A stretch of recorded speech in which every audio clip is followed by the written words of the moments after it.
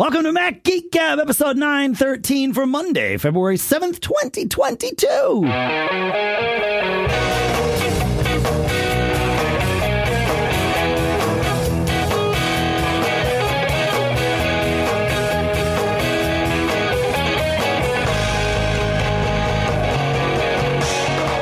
Greetings, folks, and welcome to Mac Geek Gab, the show where you send in your tips, your questions, your cool stuff found. We share all of those things, including some tips and cool stuff found, and sometimes some even questions of our own. We answer your questions. We try to get answers to our questions. We share your tips. We do it all because we want to each hit our goal. We have a system in place to ensure that we each learn at least 5 new things every week or your money back. Sponsors for this episode include Mac Updater, where coupon code MGGQ1 at corecode.io/MGG saves you 10% on your order. The Jordan Harbinger Show, which we will talk about. A great show. It's kind of like Mac Geek Gab for the rest of your life. Informative, making you aware. Great stuff. ZocDoc.com/MGG, where you can sign up for free and find your next doctor right there. And trade at drinktrade.com/MGG, where you can even learn to like coffee like I have, because they have some delicious coffee. We'll talk more about that. You get $20 off your first 3 bags at drinktrade.com/MGG. We'll talk more in depth about each of them a little bit later. For now, here in warm Durham, New Hampshire, I'm Dave Hamilton. And here in rainy Fairfield, Connecticut, this is John F. Braun. And here in warmer and sunny Daytona Beach, Florida, Pilot Pete. Thanks for having me, guys. Thanks for flying to Daytona for us, Pete. We appreciate you balancing the temperatures out. That's someone had to do it. Thanks. Yeah, we appreciate that. Yeah, it's neither raining nor snowing here today. It is, but it is precipitating. It's spitting ice on me when I go outside. So we have like this cake. It rained all night, so we're gonna have a nice layer of like a sheet of ice. And then we got some snow, so there'll be the snow sandwich in the middle, and then with like an icy crust on top. So yeah, it's going to be really nice out there. Let's do some quick tips, shall we? Shall we warm up with with some of those, teaching us, learning things? Sound good? All right. Ben is up with our first quick tip. He says, "I love this. I had no idea. This is the beauty of the quick tip. In Messages on macOS, there is a tap back last message command in the edit menu with the keyboard shortcut of Command T. After invoking tap back with the command or a long press on a message, you can then use numbers 1 through 6 to select among the 6 responses instead of having to click one. That means if you're in Messages typing back and forth with someone and you want to like love their last message or thumbs up it or whatever, you don't have to jump to the mouse or the trackpad. You do Command T and then use the numbers on your keyboard to select the responses from left to right. And it will just do that to their most recent message. I tested it. It works. I had no idea that this was there. Thank you, Ben. This is awesome. Like perhaps my favorite tip of the week. Cool. Right. I mean, there was a reason I put it first. Yeah, I couldn't help it. Yeah. All right. Next up is Andrew with another, these are those things. Another tip. He says, if you're in the camera app and you would like to change between the options, the types of things that the camera app is doing, video, photo, portrait, etc. at the bottom, you can just tap the name of it on the on the screen, and it'll jump right to it. You can also swipe them back and forth on the bottom of the screen. But as Andrew continues, did you know that you can also swipe higher up on the screen instead? So you can swipe like just in the middle of the screen back and forth, and it will switch from photo to video to portrait and, all of the other different modes that whatever your phone's camera has. Pretty good tip. I like it. These are good. It works. It does. Yeah, it does. All right, more. Like, any thoughts on these tips, or am I just rolling? I'm rolling. Okay, brother. Okay, So far, so good, man. All right. Those are both awesome. I use Mail for Apple's Mail app on all of my Macs and on my iPhones. I was noticing on one of my Macs that and you get like this is how muscle memory is. I got to the point on one Mac where anytime I wanted to know what address someone sent their message to, like, because I have many different email addresses that come to me, and sometimes I like to know, especially right now, trying to wean myself off of the macobserver.com domain name. I like to know what address something, came into. And on one Mac, I found myself constantly going up and tapping the little drop down caret, like the reverse caret, whatever that is, next to the message name, so that I could see the list of my addresses, and I look for the one with the checkbox on it. I'm like, wait, why am I doing this on my laptop and nowhere else? What's the difference? And so I started to pay attention instead of just going with the flow. And I realized on all of my other Macs, I see not just my name, but my name and the address right there in the header block of the message. I'm like, okay, there's a setting somewhere. And indeed, there is. In Mail, Preferences, Viewing, go to Use Smart Addresses. That's the checkbox that will either show you the name and email address, or just the name of both you and the people who sent it to, and anybody on the CC list or anything like that. So I have unchecked Use Smart Addresses, and that way I get to see the addresses that I'm sending to and getting mail into, and all of that stuff. Helpful. I love it. Yeah. Listener John, I'm just going to blast through these quick tips, guys, if you're not going to stop me, because I love them and I know people like them. Quick. Listener John says he was having trouble getting his staying logged in on certain websites and just weird issues. And we started digging into it, and I was like, this sounds like a private relay thing. Because that would, when you log into a website, sometimes, not all websites are like this, but sometimes not only do they store what would be called a session cookie on your computer that says this is who they are, I've authenticated them, here's the thing, only for this domain, et cetera, right? It's all secure and all good. But on their server, they might also store a matching, we'll call it a cookie, even though it's maybe just a database entry. And in that entry, they store, the same ID that they've given you, so that there's some handshaking that goes back and forth, and also the IP address that you came from. And if you're using private relay or things like that, or a VPN, it can screw that up. Or if you're like me, like my new fiber connection, my IP address changes twice a week, and it drives me crazy, because I'll go log in somewhere and it's like, oh, you're logging in from a new location. It's like, no, my butt's in the same place it was yesterday, but let's go ahead and do the little authentication. It's fine. He noticed that the limit IP address tracking option is now in the network preferences pane. So you have two places to control private browsing. One is in the iCloud preferences, and then the other is now in network preferences for your specific network. So you go into system preferences, network, and then select your network, and it will be there. And the option is limit IP address tracking. These are two related things. Private relay is the entirety of it, right? Limit IP address tracking is just for known trackers in Mail and Safari, Mail messages, and on Safari websites. So you could not be using iCloud Private Relay, but still be using limit IP address tracking, and that only impacts the little tracking beacons, the Facebook cookie, the Google Analytics stuff, all of those things that are embedded on the web pages that you visit. However, as listener John noticed, some of those things are the engines that are actually tracking, you for the authentication. So for his purposes, he turned it off. Thankfully, I have not had issues with that. I tried it off. It didn't matter. My connection is the issue, but I can see where it's just good to know that that's yet another place. If you're troubleshooting, that's where you can turn it off. So have you guys had any trouble with the IP address tracking or iCloud Private Relay, Pete? You've been traveling a bunch. Do you leave that on and just let it roll? Yeah, I do. I haven't had any issues. No issues. Yeah, that's good. That's how it's supposed to be. Yeah, it's supposed to be just seamless to all of us. Yeah. It's good. Yeah, my iCloud Private Relay is off. Okay. But my network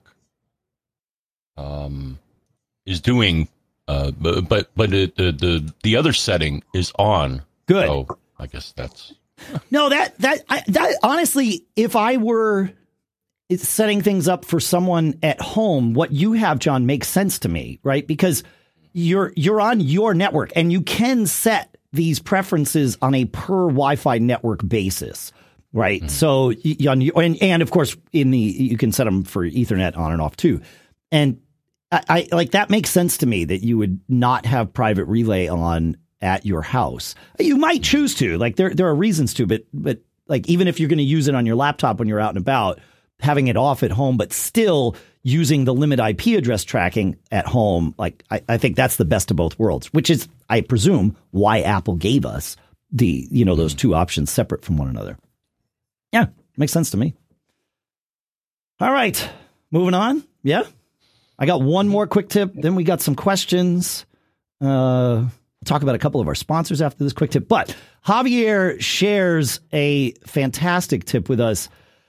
We were talking about in 902 was sort of when we began the conversation about keyboards in general.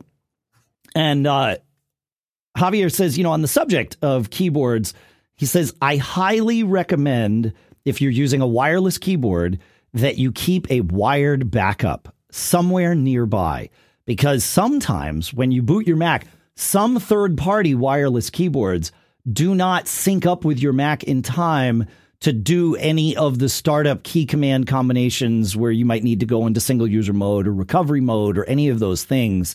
And or if your Mac's having a Bluetooth problem, obviously it's not going to connect at all. So having the ability to plug in a keyboard. Now, a lot of wireless keyboards also can be plugged in and used wired. So in that case, the only backup that you need is simply a cable.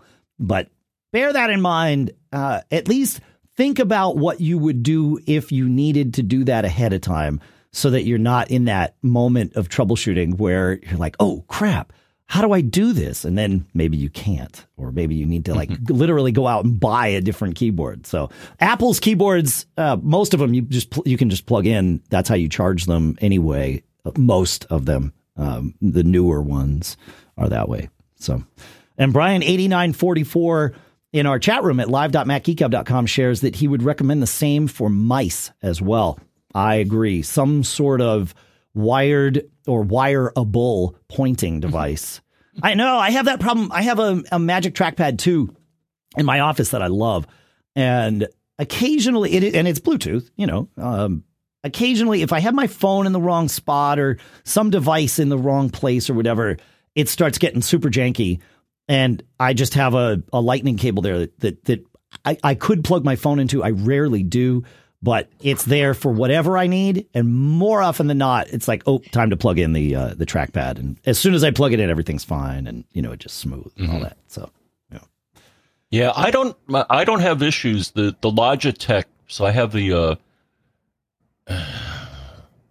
Logitech Solar keyboard. Okay. And it comes with this, you've probably seen this, but it comes with this thing called a unifying receiver. Okay. So it's not Bluetooth. It's doing its own RF thing. But I've never had issues, though I know what you're talking about sometimes. The computer doesn't catch the, going into recovery and stuff like that. Yeah. Yeah, you're right. Because I had a Logitech wireless keyboard for a long time, up until, whatever that was, right around show 902. When I decided I need to move on from this keyboard that's, 15 years old or something. And it was like yours. It had that, unifying receiver, whatever it is, a dongle that hung off my Mac that then spoke to the keyboard, and a mouse if I were to use their mouse. And you're right. Those are ready to go the moment your Mac starts, because your Mac isn't pairing with it. The thing pairs with itself, and it USBs into your Mac. So your Mac thinks you've got a wired keyboard, which is great. I did have weird problems, though. That was especially sensitive if my phone was in the wrong spot. It would, my keyboard would start acting wonky. It took me a long time to figure out what it was the first time. So it was like, I changed the great excuse for those bad text messages, Dave. I didn't send it. It wasn't me. Exactly. Yeah. No. And I changed the batteries. I'll never forget. I probably spent a half hour trying to troubleshoot it. And it was like, wait a minute. And I took my phone. I'm like, my phone is in between my keyboard and that thing. What if I move that over here? And it was like, oh, everything's working fine. Okay. Oh. And then for a wired mouse, Dave. Yes, sir. I think you got one of these too. I use my Macworld New York City year 2000 mouse. They gave everybody in the keynote their new mouse. Stuck to the bottom of the chairs. Yeah, that was fun. Yeah, I think I still have one of those new in box. It's a great mouse. The issue with it is it doesn't have any of the new like magic features, right? If I'm going to use a mouse, I want to have the ability to scroll on it and all of that good stuff, which I don't think that one did, right? It was just a single button mouse, right? Yeah, and I like that it's oval. I mean, you remember the nightmare of the first iMac mouse. Circular mouse. Stupid. Why? It's like, who thought of this? Stupid. It looked cool. I hated it because... I was going to say, but it looked cool. I mean, it looked cool, but the thing is, you didn't get a sense of where you were in the world, if you know what I mean. Yes. Because no, you had no orientation. Like, yeah. I found myself having to reach over the top of it and like orient my hand based on where the cord was coming off, because it was a wired mouse, right? So the cord was always, the North Star, if you will. And then some people even made adapters, like plastic clip-on things that you would put on top of that mouse to make it more like, to make it more oval. Well, these days you could do 3D printing and make a little enclosure for your crummy mouse, or just buy a better mouse. Yeah. Yeah. Well, they're probably $15, right? I mean, yeah, exactly. Yeah, well, you could pay as much as you want for a mouse. Pretty expensive. That's right. Yeah, exactly. Yeah. They don't give those away. No. All right. We've got, like I said, we've got your questions queued up here to answer. The next thing that I would love to do, if it works for you, Mr. Braun, is talk about our first two sponsors. Dandy. All right. First up today is Mac Updater, one of my favorite apps. I know it's crazy to be excited about an app that updates the software on my Mac, but I totally am, because I like my apps to be up to date before I launch them, especially apps that I don't launch all that frequently. It drives me crazy when I go to use an app and then it's like, oh, do you want to update? And it's like, well, I know I have to. Yes, I want to, but I wished I had done it earlier. And that's what Mac Updater does, is it scours everything on my computer, including the stuff in the App Store, and goes ahead and does the updates for me. In fact, it can trigger the updates for many apps. They've got like 6,000 most popular apps that can be updated directly inside Mac Updater with just a single click. And they have over 60,000 apps in the database there. It's crazy how well this works. Version 2.1 added support for even more software types, including Adobe plugins. It's more flexible. It added integration with Alfred for automation to trigger updates. Tons of other small quality of life interface improvements. You're going to want to do this. And of course, it's ready for Monterey. It's been working great with Monterey for a long time here. Coupon code MGGQ1 is the way to get your discount on Mac Updater. Go to corecode.io/MGG. Use coupon code MGGQ1. Make sure use that to get your discount. That also lets them know we sent you. And our thanks to Mac Updater for doing what they do and sponsoring this episode. There are some amazing doctors out there, but really the ones that matter are the ones who actually take your specific health insurance. With ZocDoc, you can focus on doctors who are in-network, putting you on the path to see doctors who are right for you. No more wasting time hunting down Aunt Shirley's cash-only chiropractor or the dentist your coworker recommended who's out of your network. ZocDoc, it's all about the reviews, but again, with this metadata that helps you filter things down. I've used ZocDoc. In fact, I'm currently looking for a new primary care doctor. Mine retired. The guy was like a savant. I'm trying to find a savant. I don't know that I'm going to find that, but ZocDoc's going to help me. If anybody can do it, ZocDoc can, because ZocDoc is the free app that shows you doctors who are patient reviewed, take your insurance and are available when you need them. So you get to read up on them. And then in ZocDoc, you can even choose a time slot and whether you want to see your doctor in person or a video visit. You can do it too. Go to ZocDoc.com/MGG and download the ZocDoc app for free. Then start your search for your top-rated doctor today. Many are available within 24 hours. That's ZocDoc.com/MGG, ZocDoc.com/MGG. And our thanks to ZocDoc for sponsoring this episode. All right, let's dig into some questions, gentlemen, shall we? John, you want to take the first one? You want to go to Christopher? Christopher says, whilst listening to your most recent podcast, 912, I heard you speak about being in the Apple HomeKit ecosystem. I've been lurking in the HomeKit background since its introduction, eager to jump in, and did so over the weekend. I began my journey with 4 HomePod minis. My intentions are to use them in my office, 2 connected to my 27-inch iMac, living room, 2 connected to our TV, and then 1 each in 2 bedrooms. I set up my office first, which is my only connection until I get more in understanding how best to utilize the HomeKit ecosystem.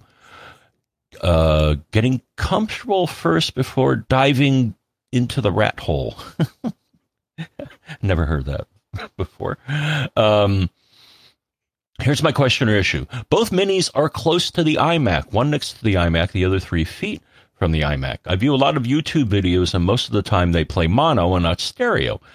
Then there is a latency when you pause or quit a video. The audio continues playing for a second or two. Is this normal to experience both of these issues? First, I would make one recommendation, Dave. Okay. Set up a stereo pair for the ones that are near the computer. It's not obvious that you have to do this, but I found, at least for my experience, that it's a much nicer experience. Yeah. So set up the stereo pair, and we have a support article that tells you how to do that. It's pretty straightforward. It's in the show notes at MacGeekGab.com. Mm-hmm. The only issue, now I have run into, Dave, I think you said you sent yours back. I have an issue with lag, but it's only if it only seems to happen if I play a video with VLC. There's a multi-second lag between what I see and what I hear, and that's annoying. But it doesn't happen with Apple apps. So if I play a video from VLC, I'll get a delay. If I play it from QuickTime Player, works great, and playing from a browser works great. So, just use a different client, I guess, is my advice. Interesting. No, well, first of all, wireless audio is hard, right? Technically, not for you and me as consumers. In theory, it's up to the designers and to make it easy for us. But it's a very difficult thing because, video, our brains will tolerate an amount of lag that is quite astonishing if you actually stop and nitpick it, right? And in terms of quality, our brains will do just fine at reassembling a video signal that's a little garbled and things like that. Audio, our brains can do it, but we are hyper aware that it is happening, right? We're so much more tuned in to audio, which is why we worry about audio quality on the show. And I will apologize. We asked Pete to be on today, even though he told me last night that he did not bring his high quality microphone with him to Florida. So that's on me. And it's because we love having Pete here. So, but we knew it going in. But how do I sound? You sound fine. I mean, you sound like okay. You're in a hotel room on a computer that has a great microphone array, which of course your Apple MacBook does. So yeah. People knocking on the doors and the wife walking in and out, right? Stuff like that. I'm trying to mute when that's going on. Oh, you've been doing a great job. Yeah, it's been fun. Awesome. Okay. Yeah. All right. But audio out of that rat hole. Sorry. Yeah, no, it's a good rat hole. Wireless audio is hard, and it gets even harder when you're trying to sync 2 playback devices together, because if they were out of sync even a little bit, your left and right, you would. I mean, the first thing you do is hit pause and figure out how to solve it before you hit play again. And so there's all of that going on, and then there is the inherent issue of getting the signal from the source device, your computer in this case, to the output device, which of course is the speaker. And when you're doing that wirelessly, there is going to be latency built into that. That's just how it works. So my guess is that in Apple's apps, they have calculated for that latency, and they are probably delaying the video to play when they know the sound is coming out of the speakers so that it's more in sync. You can do this, like your Apple TV doesn't use, if you have a sound bar, it does not use an Apple soundbar. Why? Because Apple doesn't make a soundbar, right? But, or whatever system you have, unless you've got HomePods, it's not, all an Apple ecosystem. And, your TV isn't Apple either. So there's definitely going to be some non-Apple devices involved. Well, they solve this on the Apple TV. You can go into the settings and tell it to calibrate your audio, and it uses your phone, which is in your hand, at the location where you sit and watch things. And it, bounces sound around the room out of your speakers and figures out what that lag should be. And then it adds that lag in, and then everything's good, so they make it easy. But it's not an easy problem to solve. And it doesn't surprise me that what you said, John, the third-party apps having trouble with it. I've always been blown away by Sonos being able to do this because they only own the speaker part of the ecosystem, right? They are not the Apple TV. They are not, any of that. And it's not perfect there either. Like you have the ability to adjust things and tweak things. You also have the ability with Sonos to decide whether you're prioritizing quality with the audio or latency, because the more data you're sending, potentially the higher latency could be. It depends on your wireless network and all that good stuff. But yeah, it's hard. And I think Apple has learned that as they've gotten deeper into this HomePod game and have slowed down what that product line is meant to be. Because I think out of the gate, it was meant to be a pristine home audio solution with a, smart Siri speaker.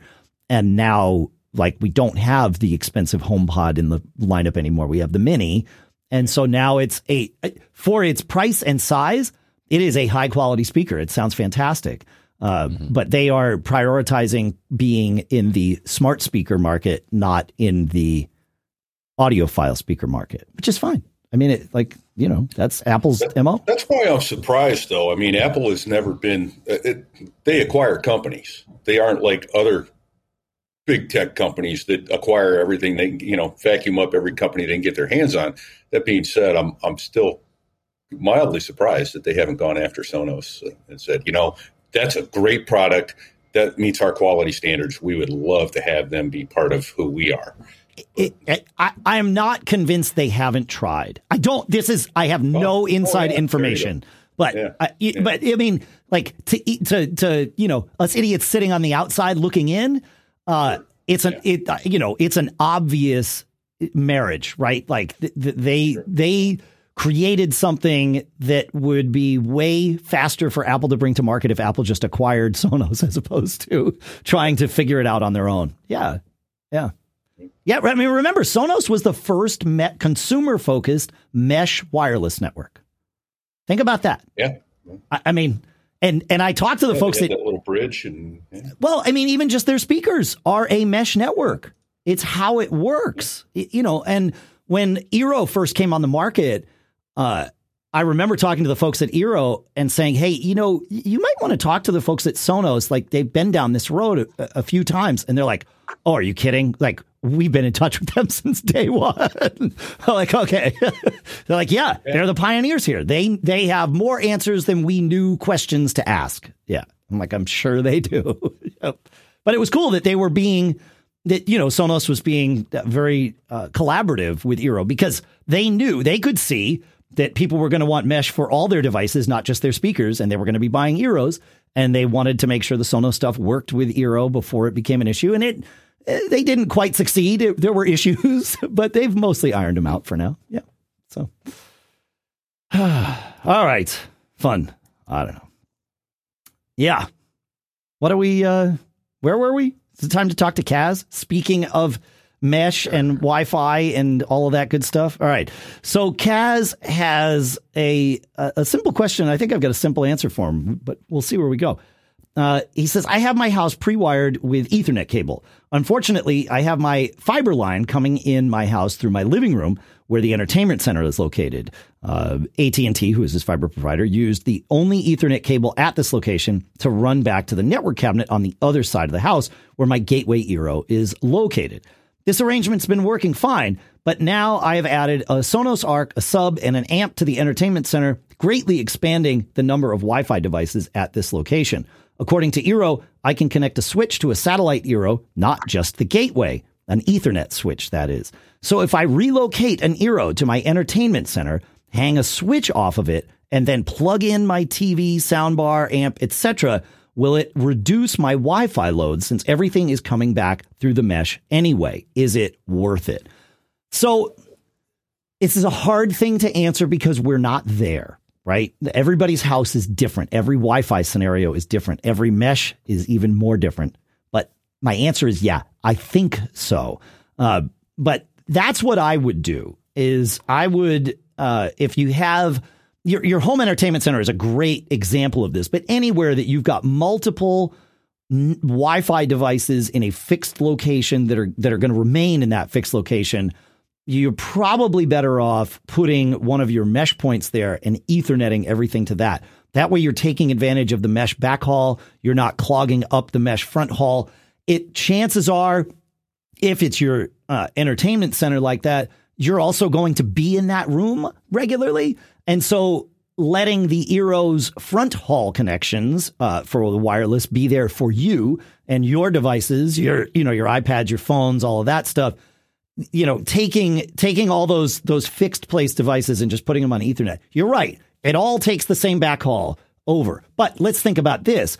Your TV or your Apple TV, whichever way you do it, is going to be using, if you do AirPlay, let's say, you're going to be using your iPhone to AirPlay wirelessly. No choice about that. However, your TV doesn't have to also be wireless. If your TV is now wired in, that's going to be a smoother AirPlay experience for you, right? So I would definitely do that. That would be my advice. I think that's what you did in your entertainment center, right, John? You wound up wiring most of your devices into your Eero and then letting the Eero backhaul do its job. Yeah, and I put a switch down there. Right. As well, because I needed more ports. You need more ports. Yeah. And that's exactly what Kaz is asking is use a switch because, yeah, your Eero is only going to give you, well, it would give you 2 ports in that scenario. Most of them would. And, but adding a switch is totally fine in that. In fact, it's the right answer. And it's even supported by Eero. They will tell you to go ahead and do that. So, yeah. Yeah. All right. What's interesting. Okay. Yeah, go ahead. Is that my switch, and I didn't know this, but it's funny. So the switch that I have, I think it's a monoprice switch. Okay. When I plug things in my entertainment center into it, I saw green lights, and I'm like, that's good. And then I plugged in another device, and the light was yellow. Why, you ask? Oh. Why? Some of the devices are not gigabit Ethernet. Right. That's right. Yeah. In fact, up until I think my Blu-ray, I think it's my Blu-ray player. Yeah. I think that's chiming in at non-gigabit speed, but then you don't really need it. I mean, yeah, my non-4K Apple TV, the one that I just replaced, was 100 megabit Ethernet, and it was fine. No huge issues, but yeah, you can stream with 100 megabits. Oh, sure. Yeah. What is Netflix's 4K streams require 25 megabits. So there's plenty of headroom there. Yeah. All right. You want to take us to Larry, John? Yeah. All right. Larry says, this has been bugging me for a long time. I have an Anchor hub that I plug my various portable drives into. When I eject them from my MacBook Pro and then unplug my MacBook Pro, the lights on the drives are still lit up, and I actually hear a faint humming coming from them. Should they be doing this? Will this harm my drives to be doing this? I don't think so. The one place I would look, Dave, is, and Pete, system preferences battery. there's a setting there. Put hard disk to sleep when possible. You may want to select that. Things may get less noisy. But I have noticed, at least my external drives, is that the LED is on even though they aren't mounted. So so when you see the light, it means that it's getting power. The chattering, again, I think the only thing you can do is say, shut up. and select that setting. I assume it's a rotational drive. So that's what I got. Yeah. You hope your solid state drive isn't chattering. Yeah, I was just going to say, your SSD should not chatter. If it's chattering, that would be a good sign that it probably needs quick replacement. Yeah. But you're right. I agree with you. Yeah, that's just a power light. Sometimes the power lights will flicker for activity if a vendor has chosen not to put two lights in, and that's fine. I think my OWC drives are a lot of them have just the one light, and the power light will actually flicker off, and then back on when there's activity, and that way you just know. So yeah, fun. All right, let's see. Let's talk to Tim. Yeah, this is okay. Well, we'll get there. Tim says, my wife uses an iPad and an iMac for work and syncs files with iCloud Drive. Tonight, she worked for several hours on a paper in Word on the iMac, saving as she went. Then she went to sync to her iPad so she could continue working on it at work tomorrow. I noticed it had a cloud icon by the file in the Finder, indicating that it wasn't local. And when I hovered over it, it said downloading. When it finally finished syncing, it had replaced her work on the iMac with the old version from the iPad, and I couldn't find any way to restore the right version, even though she had been saving. Any thoughts on why iCloud would replace her work with an older version?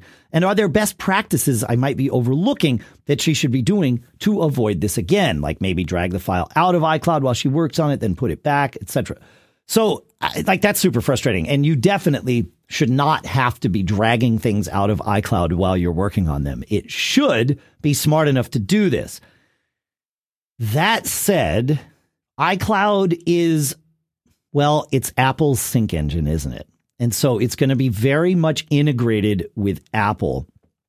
If she were using Pages or using Numbers or some other Apple app, she could go to the File menu, go to Revert to, and browse all versions. And that will show you like a time machine style view of the various versions of that document. iCloud saves those locally only. It doesn't say well, I don't know where it saves them. Let me change this. You can only see them locally. So if I have a file that I'm working on the Mac in the studio here in Pages, and I realized, that Tim's wife was working in Word, which is not part of this game, but for the rest of us, and just to know, if I have something in Pages here, I'm working on it, I can go see the versions. If I do that, file revert to and browse all versions thing.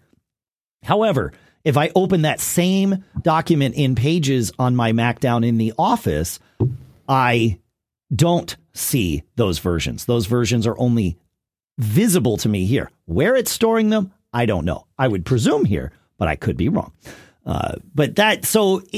It's frustrating that iCloud does not give you just general access to its versioning in this regard.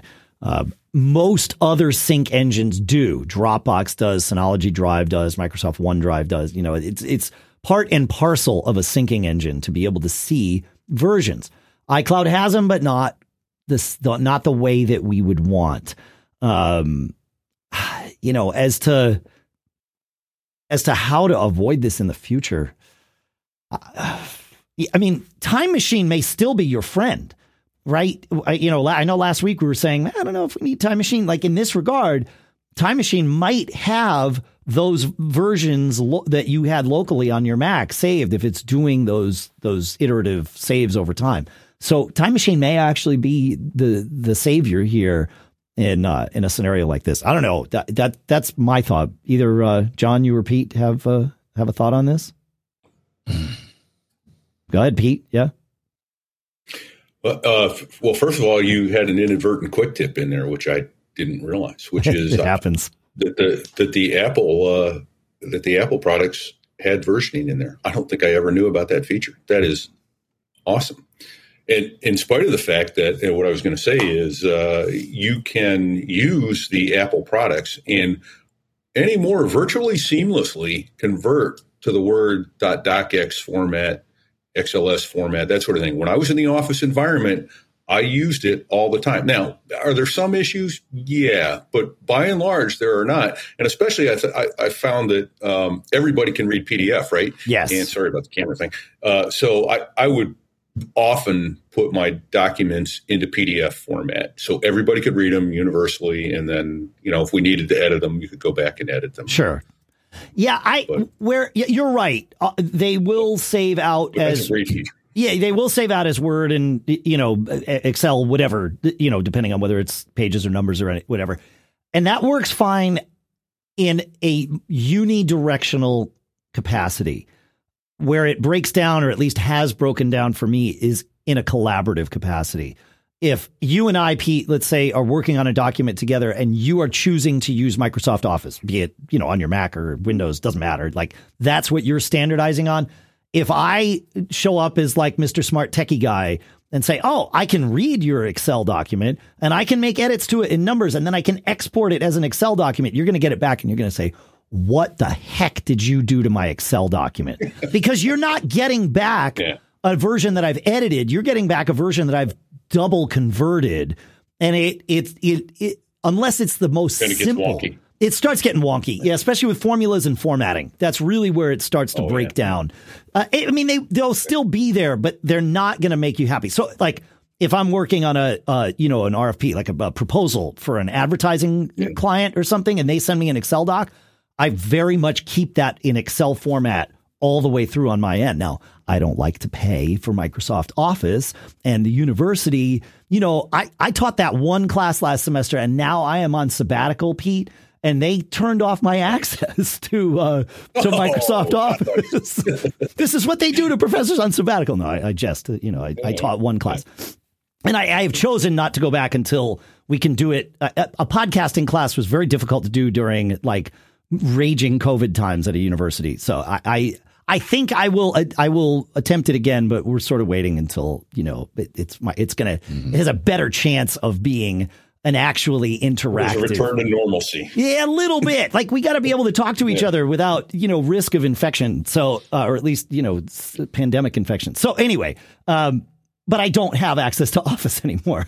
And so what I do is I use LibreOffice. And I know you're probably sick of hearing me talk about it, but man, it works great. I will say this, version 7.2, which is the first version of LibreOffice to be M1 native, is super unstable.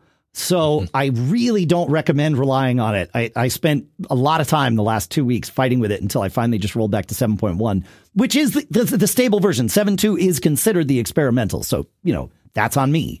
But I wanted the M1 native one. Turns out I didn't. I wanted the reliable one. But LibreOffice is great. Again, go with the reliable, go with the stable. But yeah. Now, someone brought up, I think it's a possible solution I see here in the show notes, but I'm wondering if you could go to a local snapshot and restore the version that disappeared. Yeah. I mean, that's what Time Machine does, right? Is it's Time Machine triggering those snapshots. So yeah, that would be potentially, if it made them, they could be there. Yeah, for sure. Yeah, because all you need to do is go grab, the version that happened before iCloud blew it away. So, yes, good stuff. Good stuff. I like it. Where are we on time here? Let's see. Yeah, okay. So Jim has a question it's multifaceted because there's a lot of opinions involved here. We'll try to be as informative with our opinions as we can be. He says he's looking for a 27-inch monitor. And he says, first he asks, what's your favorite 27-inch UHD/4K monitor? So he wants something that's going to be able to do, Retina in Apple terms ish. He says, is Monoprice still your choice for an external display for my 2019 MacBook Pro? I haven't pulled the trigger yet. The 28-inch is out of stock, but they do still have the 32-inch. Not sure if I should consider another option, as I don't really need a 32-inch monitor. I'll tell you you probably don't want one too. But I don't know who else to go with. Any other recommendations for something in that 27 to 32-inch range that comes in that $500 or less price range? So 32 starts to get difficult with a 4K monitor, which is also known as UHD, because you are taking the same number of pixels and spreading them out over a wider physical space, which means your pixel density gets less. And so you get less of that retina effect. Remember, Apple's 27-inch monitors are 5K. So even going 4K, you're already sort of coming off the bar that Apple would have set for you. Now, you don't necessarily have Apple's monitor, and maybe that's a good thing because you have nothing to compare to, because that's where the problems come in. So if you did want what Apple has, the LG 5K display is gorgeous. I have one of those on the Mac Mini downstairs in my office because I went from a 27-inch iMac, and so I had to just go spend the whatever. I spent like $900, and that was on like a refurb or something. It's just ridiculous how much these things cost, but it was totally worth it. That said, to the right of that in my office, I have currently the ViewSonic VP2768 4K, and honestly, that looks almost as good as the LG, but there's definitely a difference, but it looks pretty good. And then here up in the studio, I effectively have that LG screen inside my 5K iMac, right? And then next to it, I have that 27-inch Monoprice 4K UHD display. The model number doesn't matter because it's more than 6 months old, and so they just keep revving models and tweaking things and making them, slightly better and slightly, the electronics and et cetera, et cetera. But I have the Monoprice display next to this one, and it looks fine, but it isn't nearly as good as the ViewSonic. The Apple/LG screen as main screen, and then either Monoprice or ViewSonic to the right of it. That's my scenario in two places. The ViewSonic is definitely a step up. Like if I set the LG or the Apple screen at 100, I would say the ViewSonic is an 80 and the Monoprice is like a 60, maybe a 70. It's good, but it's worth the price that you pay for it, right? Because 180, 65, let's say, that's about what you're paying for these screens, or maybe even a little less. So it's definitely worth it. And then I've also recently started checking out the ViewSonic VP2756 4K, and that looks I would call that like an 85 on this list, but still 4K display, not 5K, obviously or maybe not obviously by the model number. So to answer your question, I've told you what monitors I use. And so that's really the best I can do. Would I still recommend the Monoprice? Yes, I still use one. I have one right here next to me every time I do the show. Is it what I would want as my main screen?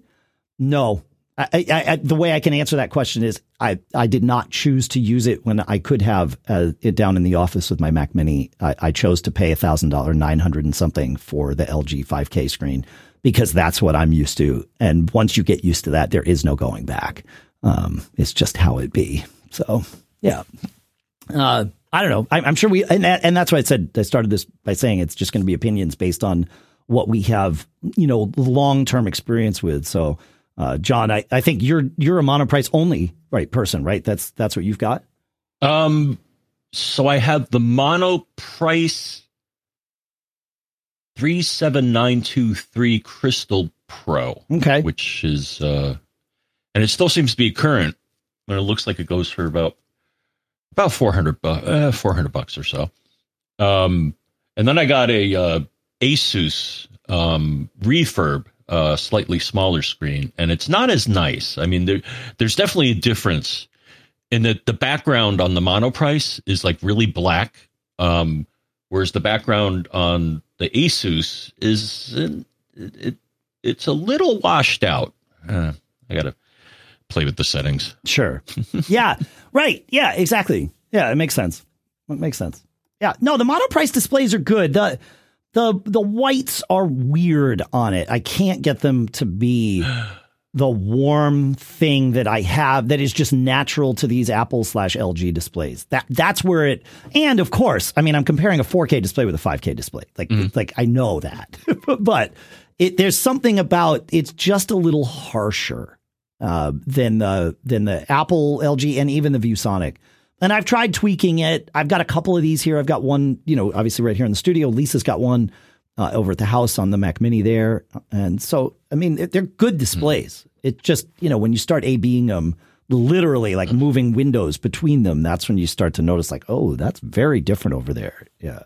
Yeah, and when I look at the product page, I think actually this particular monitor from Monoprice is actually using an LG display. Okay. Yeah. No, Monoprice is good with like their whole stock and trade is taking, I think Monoprice based their displays on the Dell, the popular Dell 27-inch 4K displays years ago. And they, like they do with a lot of things, they reverse engineer it, figure out what the core component is that makes it a high quality and high priced item.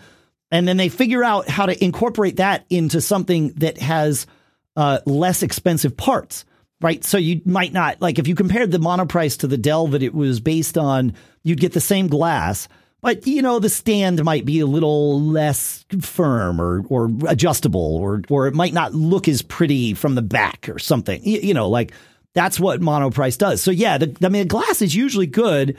It's just, not as good. So but it's fine. It's how it is. Or maybe it's the electronics in it. Like maybe the same glass with more expensive, electronics to drive it suddenly changes things. I don't make these things. I just use them and buy them. And as someone in the chat room is typing, you get what you pay for or do not pay for. And it's absolutely right. Like these things are all priced exactly where they should be in relation to one another. And so there you go. Yeah, thoughts on any more thoughts on this? Pete, you travel too much. You're a laptop only person. Well, I'm just on I went from my 16-inch to my 13-inch M1 laptop. Yeah. So I don't have any monitors now. I did have the 27-inch iMac when I was doing my office job. Sure. Beautiful machine, absolutely gorgeous. Yeah. But don't have any yet. But the one comment I could give on the comparison between the two, my sister, 10 years ago, I bought a MacBook Air. Okay. And so she brought that back and gave it to me as I traded her one of my other old laptops. And that's non-Retina. And you never noticed how much you didn't notice until you could look at it now. And you're like, oh, my God, how did I ever use this thing? Yeah. So I know what you mean. Like, you get used to a 5K. I can imagine the 4K is just you notice the difference every time you turn it on without having to have a side-by-side. No, yeah. Oh, I didn't need a side-by-side because that was my thought down there was like, oh, I'm not going to have a 5K screen like in the same room to compare it with. It'll be fine. And that lasted for, I don't know. Well, as long as seconds, 12. Yeah. I mean, as long as it took to start hunting on Amazon for refurb LG screens, like there was no, it wasn't going to happen. Yeah. No. But it's fine. It's only money. It's whatever. Like it's the thing I stare at all day. Like, okay, sure. It cost me probably 3 times what the Monoprice screen would have cost me. And twice what the ViewSonic screen would have cost me. It's like, and 100% worth it, Yeah. Well, I have an expensive headset for work. It's what I listen to all day. Exactly. So it's worth it. It's a professional expense that makes it worth it. 100%. That's it. If you used it an hour a day, it wouldn't be worth it. It's a very different thing. That's correct. And that's why I try to couch these things with, here's what I use, here's what I recommend, and here's why there might be a difference between those two things. All right. We've got some cool stuff found to get to, and we've got some time, which I love. So let's talk about our next couple of sponsors, and then let's do some cool stuff found, if that works for you, Mr. Braun. All righty. All right. Hey, You a coffee drinker? How do you take your coffee? Is it a full-bodied roast, something light? We all have our preferences, and no matter what you love to drink, Trade Coffee, our sponsor here, makes it easy to brew your best cup at home. You folks know me. Caffeine is not part of my daily habit. I have it sometimes, but it's not just an automatic thing for me. And I got to be honest, I didn't think I liked coffee until Trade Coffee came on board as a sponsor here. This coffee tastes delicious, and it's because Trade sells the freshest roasted and ethically sourced beans from America's best independent roasters. And they ship it free to you as often as you like, whole or ground. So whether you're a coffee nerd or you just want that better daily cup, Trade's real coffee experts taste test over 400 roasts, and then they have this coffee quiz to get you started. And so you answer questions about what you like and what you don't like. I actually had Lisa do most of that because, you know, she's the major coffee drinker in the house. But her answers came up with some good coffee that we both really like. And Trade Coffee guarantees you'll love your first bag or they'll replace it for free. And for you, our listeners, right now, Trade Coffee is offering a total of $20 off your first 3 bags when you go to drinktrade.com/MGG. To get started, take their quiz at drinktrade.com/MGG and start your journey to your perfect cup. That's drinktrade.com/MGG for $20 off your first 3 bags. And our thanks to Trade for sponsoring this episode. Next up, we have a different kind of sponsor for this episode, and that is The Jordan Harbinger Show, which is a podcast you really should be listening to. Jordan's show was actually one that Apple named Best of 2018, is aimed at making you better informed and a more critical thinker. Doesn't that sound like what you get here? But it's not tech stuff. This is stuff to round out the rest of your life. It's a perfect match for what we do here at Mac Geek Gab. You know us, we're focused on like self-awareness and learning things. Turns out Jordan is too. It's fantastic. And he's had some fantastic people on. Martin Kove, the actor who plays evil Sensei John Kreese in Netflix's Cobra Kai series, was recently on. He had Gary Vaynerchuk on. These are cool people. And then he's also got these starter packs where he's organized the show into topics: abnormal psychology, activism and resistance, criminal justice, cults, scams, and conspiracies. I'm definitely going to check that one out. I've enjoyed what I've heard of this show, and I think you will as well. There's just so much here. Check out jordanharbinger.com/start for some episode recommendations, or search for The Jordan Harbinger Show. That's HARB as in boy, IN as in Nancy, GER on Apple Podcasts, Spotify, or wherever you listen to your podcasts. And our thanks to The Jordan Harbinger Show for sponsoring this episode. All right. I know Pilot Pete has to go and fly the plane, so I don't think you're going to make it to the end of the episode with us, but you brought a cool stuff out. I'd love to have you tell us about it, Pete. I did. Thanks. Yeah. And I'm actually going to get to go to my daughter's commercial ops class. That's where I'm going. Oh, that's even better. So I'm not sure I could pass the class. I've only been a commercial pilot for 27 years, but the things they discuss. So anyway, cool stuff found. So not trying to disparage the AirPod Pros. Loved them. Absolutely loved them. And when about a year and a half into my second pair, the right AirPod started going. And when I would talk, I'd get a buzz in my ear. And then it got so bad that even when I wasn't talking, it was buzzing when I was trying to listen. So that's no bueno. I really don't want to drop another $2.5 airplane dollars into a pair of AirPods. And so I started looking around. Is there a replacement? And I found these. These are the ANC, which is active noise canceling, Skull Candies. And I have the little case that I got on Amazon with an AirTag. So a reminder that we've got people, most of the audience listens. So please show it on the video, but explain what you're showing. I'm holding it up. Yeah. So I'm holding up a case that's slightly larger than the AirPods Pro case, but it's a charging case, and it does Qi charging, wireless charging. It also has a USB-C on the bottom, so you can do wired or wireless charging.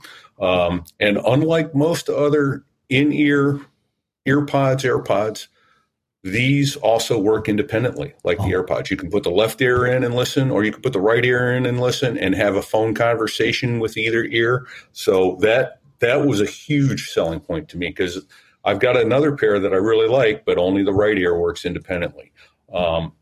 And then, of course, active noise canceling, hear through ambient sound. It has 3 other modes too. So it's got a podcast mode, a music mode, and a movie mode. And then there's a little bit of they call them ear gels, but it also, so in addition to the rubber portion that fits into your ear, there's a little bit of a rubber gel portion that helps hold it into the ear as well. Like on the top of it. Yeah. Yes. Yeah. They don't quite feel as substantial as the AirPods. But other than that, I got to say, I've been super satisfied with these. The sound is nice. The quality has been good. The independent wireless charging, the independent operations. And here was the big part. I got them for $79. Yeah, so that's less than an airplane dollar. Speaking of which, I got to figure out how we're in the wrong business here, John, because we got to start earning airplane dollars. That's the key. So it's right. 79 US dollars. Spend airplane dollars. You don't want to spend airplane dollars. Well, I guess that's true. Yeah. Yeah. So how do those relate to kid in college dollars? That's the part that I need to figure out. So yeah right. Well, those are many hundreds of airplane dollars, let me tell you. Oh, you don't have to tell me. Yeah. I'm paying twice right now. Yeah. Yeah. Yeah. My sympathies to your wallet. Yeah, so, man. Yeah. Gosh. Anyway, but based on that, I'm going to duck out of here and say thanks again for having me, gents. Yeah, man. But I'm going to go to commercial operations and see my daughter. So, enjoy, my friend. That's what's paying for college. That makes it all worth it. So, yep, for sure. There you go. Thanks for that, Pete. Thanks for hanging out with us. We do have more cool stuff found to share. We will jump to Russell, who shares something with us that we have seen in the past. And it's been a couple of years, so it's worth talking about again. And it is Patrick Wardle, who he publishes a site called Objective-C. That's objective-see.com. Patrick Wardle is a Mac security researcher extraordinaire, and he writes, he does his research, he publishes his findings. I'm sure he does some consulting and all that too. But what's relevant to this show is he writes security apps that can really help the Mac. And there's several that he does there. One's called Knock Knock. And we've talked about this before on the show. It checks to see what's persistently installed on your Mac and what's running. And it, compares that against what should be running and can really be helpful. And then Block is there to help block out malware. There's others. There's Lulu and Oversight. The Oversight checks out or monitors what's looking through your Mac's mic and webcam. So, yeah, it's cool stuff.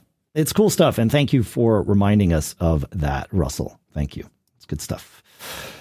You want to take us to Gene, John? Gene. I don't know if he's a dancing machine.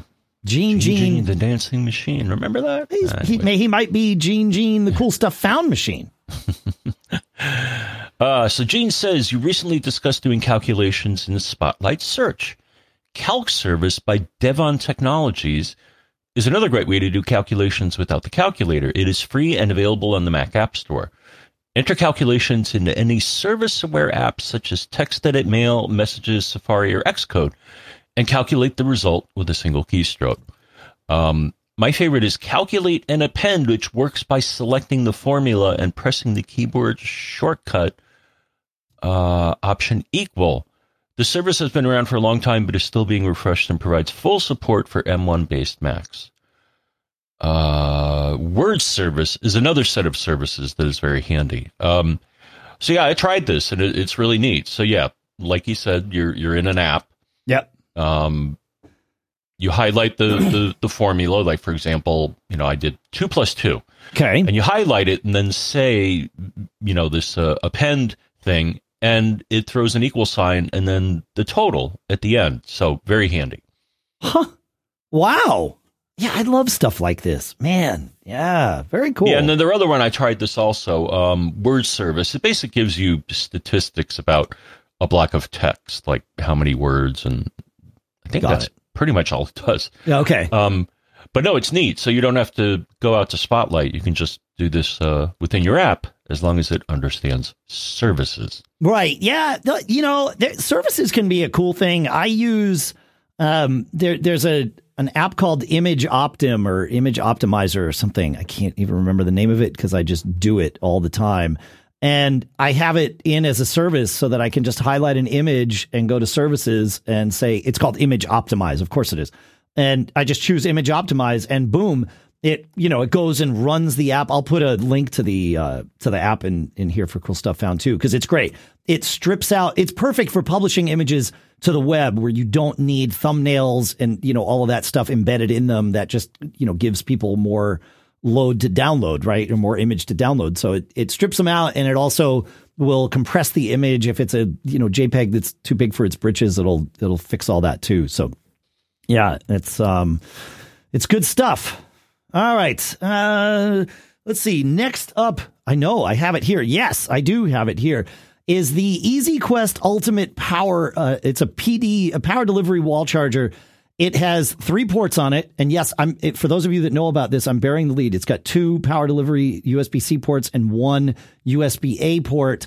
The brick is just a little bit bigger than Apple's 30-watt brick that I have with my MacBook Air. This thing is 120 watts, right? Wow. So yeah, I know. And it's got a little flip out thing to plug into the wall. You can also attach a little adapter to it for international travel, and it's just like lightweight. It's GaN. It's that gallium nitride. I can't ever remember what GaN stands for, but I know that it makes my chargers lighter and stronger. So 120 watts total, and you can split it up between the 2 power delivery. Perfect little travel charger to have in my bag with me. So I'm stoked about this thing. It's not available yet. They say coming soon from EasyQuest at easyq.com. Of course, we will put a link in the show notes for that because so that you can pay attention and grab it when it's there. So right? Cool stuff, man. Yeah. Yeah. Gallium nitride. Nitride. Okay. All right. So the next thing I have listed as a CSF is perhaps not cool stuff found. Maybe, John, we'll call it creepy stuff found. You can now request your data from Amazon, right? All the data that they have on you, you can request it from them and then download it. And it comes, they've got it categorized out. You can choose to download everything. And it can be your purchase history, data about you, what you've visited on their website. Like they track a lot of things about you. And also your Amazon A-Lady data, including all the recordings that it saves. For example... Hey, Alexa, tell our groceries to add butter to the list. Yeah, that's me in my kitchen about 10 feet away from my Echo Dot putting butter on our groceries list. Yep. And so it saved that. It also saved everything else it ever thought it parsed.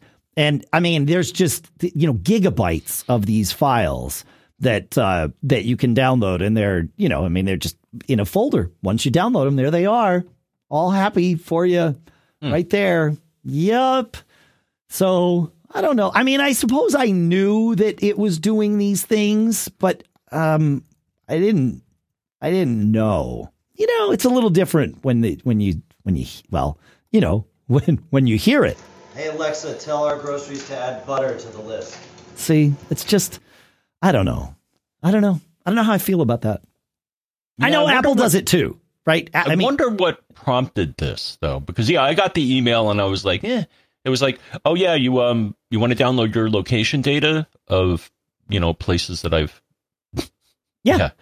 creepily tracked you, and I'm like, not really. Yeah, I don't want to see it. Right? Yeah, exactly. And I know that the main reason they use this stuff is for, bettering the algorithm and all, quality control and all that stuff. Or that's one of the reasons. I don't pretend to know what their main reason is for having this stuff, but that certainly is one. And I'm sure they use it for that because it makes the product better, and the product has gotten a lot better. So, it's, I don't know. It's a weird thing. Anyway, I figured you all should know. Now, I'm sorry. Now, here's something that started happening to me, Dave, and I don't know what caused it, but it's bothering me. My iPhone, So I have, a routine. I go to certain shops every day or every other day, and I got a notification on my phone. It was like, you're going to Stop and Shop, right? It'll take 5 minutes to get there. And I'm like, dude, why are you telling me this? Yeah. Yeah. It all of a sudden just started telling me where it thinks I'm going to be going next. And I don't want you to do that. And I think I found an article. It's buried in privacy. I think it's buried deep within the system, the setting to disable this. It's not very intuitive. Yeah. Yeah. That's interesting. Huh. So and this is part of Siri, right? Or Apple's stuff, right? I think. And let's see. Okay, and I found an article here. Disable unwanted ETA notifications from Apple Maps with ease. Okay. So let me link to that article. But yeah, just start. I don't know what caused her to all of a sudden tell me where I'm going to be. Had you put it on your calendar that you were going to Stop and Shop? No. That's weird, man. Huh. Yeah. Although, you know what? I had something recently where it was a habitual thing that I do, I think it was going to my chiropractor or something. And for whatever reason, it wasn't on my calendar. And it was like, oh, you want directions? Like it's Wednesday afternoon. You want directions to your chiropractor's office? And I was like, yeah, I guess I do. Like, okay. So, but I'm not sure with Apple. I'm not sure how much of that stuff is just stored locally or stored on the servers, right? Because that could be that's the difference. I do know though that like with Siri stuff, you can opt into having it stored on their servers or at least processed by them so that they can, again, the quality control thing. But yeah, man. Yep. Interesting. All right. Listener Mark takes us to a cool stuff found from last week's episode where we were talking about webcams or not webcams, but security cameras, surveillance cameras in your home. He said, look at Amcrest cameras at amcrest.com. These are IP cameras, open source is the wrong term, but open access, right? RTSP cameras that can be accessed by anything. He says, I used to use Synology's surveillance station, but I had trouble setting it not to record. He says, my cameras, the ones that I buy, have micro SSDs in them, and I just figured I'd use that and didn't want my discs on my disk station just, cluttering up with recordings all the time, which is what Surveillance Station does when you stop and think about it. So he's right about that. So he says, I moved on to using something called Sighthound Video at sighthound.com for his home surveillance. And he likes that a whole lot better than using Synology's thing. So we'll put a link to that too. Thank you, Mark. Great stuff. Anything else from you here this week, John? No. All right, Eric. I have a couple more things. Eric pointed out something, and thankfully we had caught it before it got too far. Our t-shirts, the one, if you watched the video where I wore the beta, the front of it looked great. And so did the back. If you ordered a t-shirt and the back looked great and the front looked okay, but it had this weird gray box, like almost shadowing on the front around the don't get caught lettering. We reached out. I say we. I told Sadie about this. Sadie is a rock star. Sadie worked with the folks at Threadless, who is our partner on our t-shirt store here. They figured out what the problem was. For whatever reason, their system didn't make the graphic that we sent them transparent, even though it was when we did our shirts. There was something weird, right?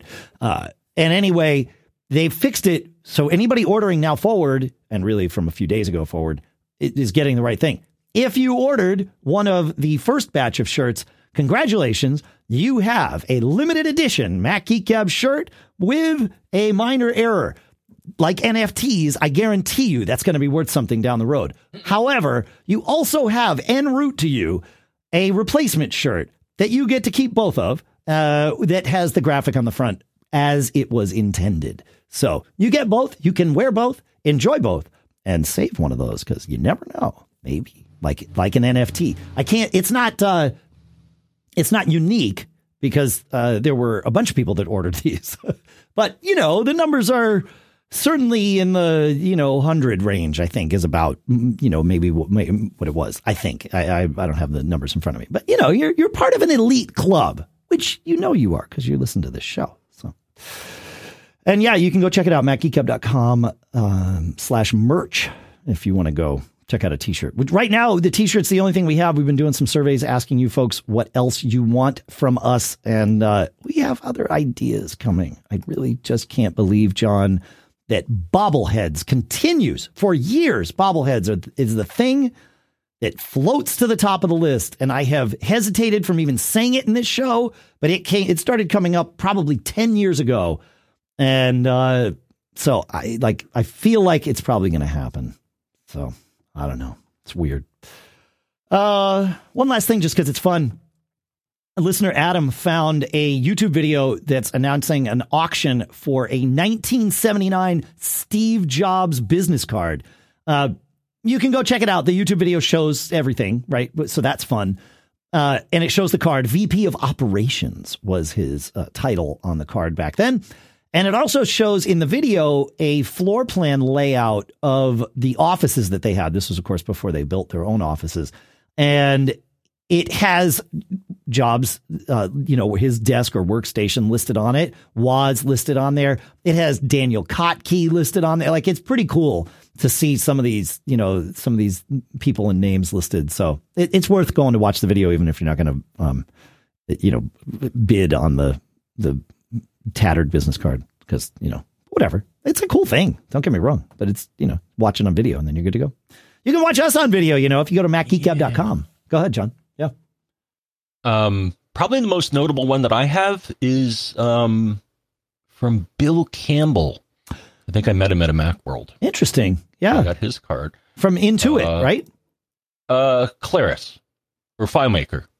Bill Campbell. I thought Bill Campbell was Intuit.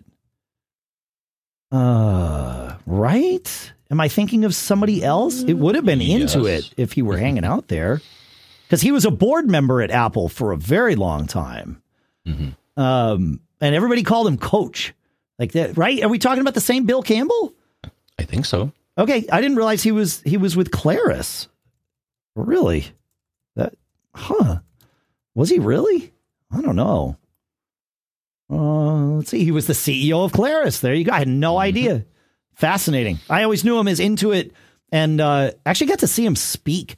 He gave the commencement speech at my my sister-in-law's college graduation, and talk about a fantastic speaker. Like, that dude knew what he was like. He's a master of the craft. Yeah. Interesting. Had no idea that he was the CEO of Claris. I knew he was Intuit. That's where it came from. Huh, fascinating. Cool. And you have his. Who else did I see at a Macworld? I saw John Scully, though I didn't get to talk to him, but it was like, hey, I know that guy. Right. Yeah. Looks familiar. That's cool. Oh, and then, oh man, I'm trying to remember a former Apple CEO, but it was like, he gave a keynote, I think, and it was like, oh my gosh, I'm going to fall asleep. Was it Spindler? Yes. I think it was. Okay. Yeah. I never got to see keynotes. Like, when we were going to Apple Fest, I don't remember going to keynotes, but maybe we did. Maybe we went to one of them, because that would have been Macworld. No, I meant Apple Fest. Oh, okay. No, because Macworld Expo, we were only ever at Macworld keynotes with Steve Jobs. Mm-hmm. I don't remember. Maybe we did go, because you and I would go to Macworld Expo before we ever started Mac Observer or anything. It was just we went as fans, so, but I don't remember going to keynotes with you that weren't Steve Jobs, but maybe we did. And maybe what you're saying is the reason I don't remember it, because they weren't overly engaging. So yeah, interesting. Huh. But yeah, I remember talking about going to the keynote at Apple Fest one year, but I don't think we did. But maybe we did. I don't know. Those are fun. I miss those days. Those were, I don't know that I miss them. I have fond memories of those days. I enjoy thinking about them. It's good stuff. All right. Well, what else do we have? Anything else? I think that's it, right? I think that's it. All right. Well, thanks for hanging out with us, folks. Thanks to Pilot Pete for taking time to join us. I promise he'll bring his mic with him next time. We'll make sure to get on him about that because we want him to sound good. We want the show to sound good. I think it sounded okay today. Let us know what you think. Feedback at MacGeekGab.com. We always want to hear from you. It's what we do. Did you say feedback at MacGeekGab.com? I did. I can't believe this is only the third time in the episode that I've said feedback at MacGeekGab.com. How did we miss this? Even with Pete here, who usually is all about the bit. So, yeah. Well, that's then there you go. That's our ask for today. Send us something, a question, a tip, a cool stuff found. Kudos. Send us a picture of you in your shirt. We'd love to see that. We'll post it on social media and, share the heck out of it because it's fun. Like, that's why we're doing this, because it's fun. Mm-hmm. All right. Check out our sponsors, MacGeekGab.com/sponsors. Soon. We're real close, actually. I say we, again, taking credit for Adam Christensen's hard work because he's the one making it happen. But we are getting very close to being able to launch the new Mac Geek Gab site. All the technical pieces have come together, which is no small feat. Trying to extract all this stuff from, where it has lived. Because it's not just, Mac Observer. We moved Mac Observer to WordPress, 5-6 years ago or something. Prior to that, it was on Expression Engine. And I think we were on EE when we launched this podcast, but it's possible we were on our own publishing system when we launched the podcast too. So it's pulling all this data from multiple places and coalescing it into one set of data that goes all the way back to episode 1, getting all the show notes right, formatted in a way that's going to not look terrible and, all that stuff. That's all happening. And we've had success with some dry runs of it. So I'm really excited. And hopefully by the end of this month, we will be launching that site and have Mac Geek Gab on its own as, next step into the future here. So fun stuff. Thanks for hanging out. Sponsors, MacGeekGab.com/sponsors. That will always direct you to wherever that is. That's what started that. Of course, you can check out our sponsors for this episode, The Jordan Harbinger Show. As I mentioned, really, truly, great show. Go listen. I love it. Of course, ZocDoc.com/MGG, DrinkTrade.com/MGG, CoreCode.com/IO with coupon code MGGQ1. Just go to MacGeekGab.com. The link is there. Way easier. ZocDoc.com/MGG. John, any parting thoughts to share with our esteemed audience? I just have one thought, Dave, and that's don't get caught. Made up.